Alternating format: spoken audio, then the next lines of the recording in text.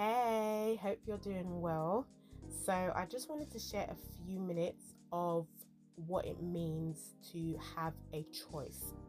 So, in Deuteronomy 30:19, God says, "Today I have given you the choice between life and death, between blessings and curses.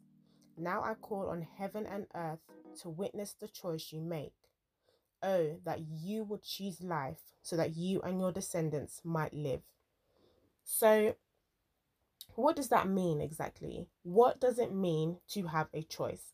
Well, the main things in that is the fact that God has given us the ability to be able to choose. So we do have power to choose. We have the option to be able to choose. There are options. And secondly, it's important to understand that the choices we make do not only affect us, do not only affect the people that are around us now, but they also affect those to come, because it says that we should choose life so that our descendants might live. So descendants talk of people that are to come. And that's a really, really important fact, because if we go all the way back to the beginning in Genesis, the choice that Adam and Eve made in the Garden of Eden is something that we are still living with today.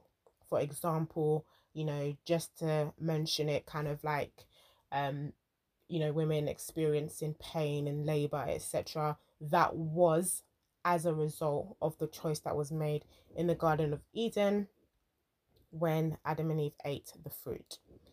But putting that aside, what I really would like you to think about today, meditate on, and even this week and going forward, is to really think about the choice to live.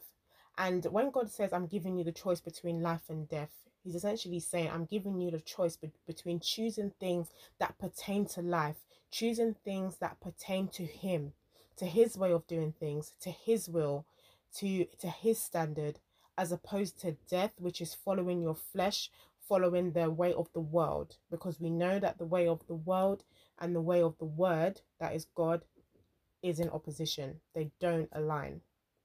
So when God says choose life, He's saying to choose Him. He's saying to choose love. He's saying to choose the truth. He's saying to choose forgiveness. He's saying to choose, you know, to believe in the power that He has. He's saying to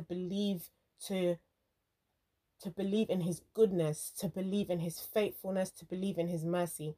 And it is a choice to make all the time, because so many thoughts run through our minds every single second. So many thoughts.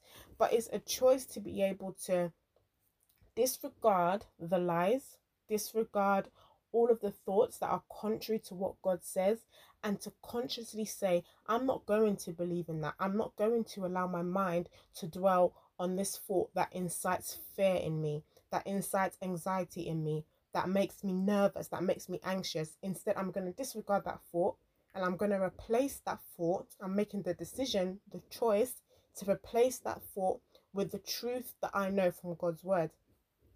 And you may think, okay, but how can I know that truth? The way that you can know that truth is by reading the word. And I know sometimes it may be like, I don't even know where to start, which is why, I recommend people to kind of use devotionals to kind of get started on how to read the Bible and just memorizing key verses. Psalm 23 is a great verse to just start memorizing if you're not sure where to start. Psalm 23 is a great verse to memorize and to have that locked in your heart, so that when thoughts come, you can easily just say, "The Lord is my shepherd. The Lord is my shepherd. The Lord is my shepherd." And if you even just keep saying it until you believe it, "The Lord is my shepherd." And what you do is you kind of dissect each word. You look at what it means to be a shepherd. You look at, okay, what are different names for the Lord? Lord is also called Father, Savior, Friend. What is a shepherd? A shepherd is someone that looks after their sheep, that tends for their sheep, that cares for their sheep.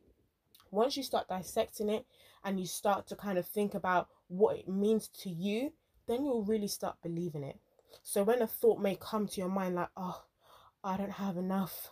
Where am I going to find the money to do this? How am I going to be able to do that?" You say, "No, The Lord is my shepherd, which means that the Lord is going to take care of me. The Lord is going to lead me. The Lord is going to guide me. I do not need to fear because God is my shepherd. And that's what it means. But it takes work, it takes discipline. And again, that is a choice. So choose today, choose tomorrow, choose the day after, and choose for the weeks ahead to make the right decision. Let's choose life in each and every single thing that we do. Let's remember that every choice we make today not only affects us, but the people that come after us. And we want them to live in liberty. We want them to live in the freedom. We don't want them to live in any kind of bondage that we may have created for them. So let's live in this freedom. Let's choose to live in the freedom. Let's choose to live in God's love. Let's choose to live and to dwell and to soak our minds and our hearts in God's truth. And I pray that as you do, God will continue to bless you. He will guide you, and his grace will continuously sustain you, not just today but for always. All right, take care. Bye.